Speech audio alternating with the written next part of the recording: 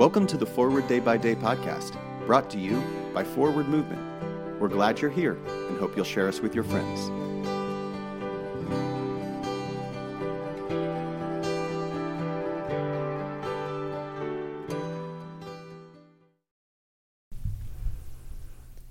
Today is Wednesday, March 9th.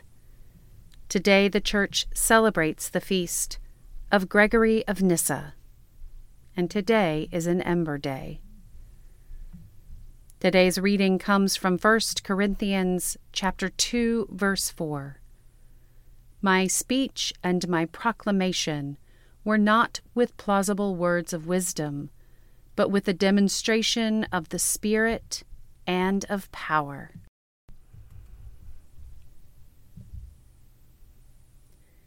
I appreciate biblical exegesis.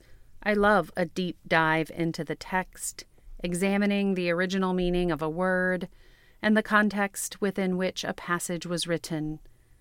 This exploration helps me understand what the writer was saying to a certain people at a given time in a particular place. If I am not careful, though, my study can become just something interesting to contemplate, rather than a message that deepens my faith. The Bible is a living word. Putting the words into context and imagining how the original audience heard the stories is important. But if we approach the Bible as merely a historical document, we can miss its value for us today. Paul seems to be saying something similar. He comes to the church in Corinth not as an academic with a formidable intellect, but as an apostle who speaks from the depth of his experience.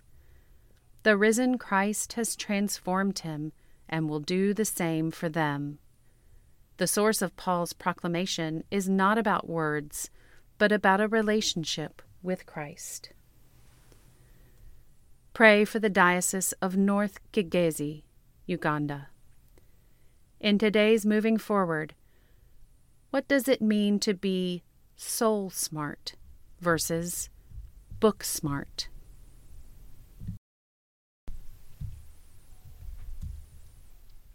I'm Rebecca Hatch, and it's my pleasure to read this month's Forward Day by Day Meditations, written by Mary Lockie.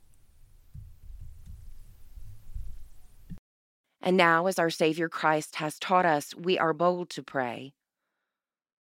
Our Father, who art in heaven, hallowed be thy name.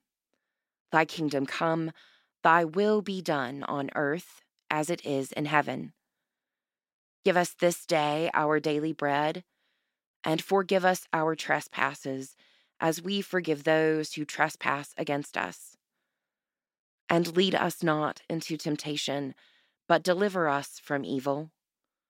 For thine is the kingdom, and the power, and the glory forever and ever.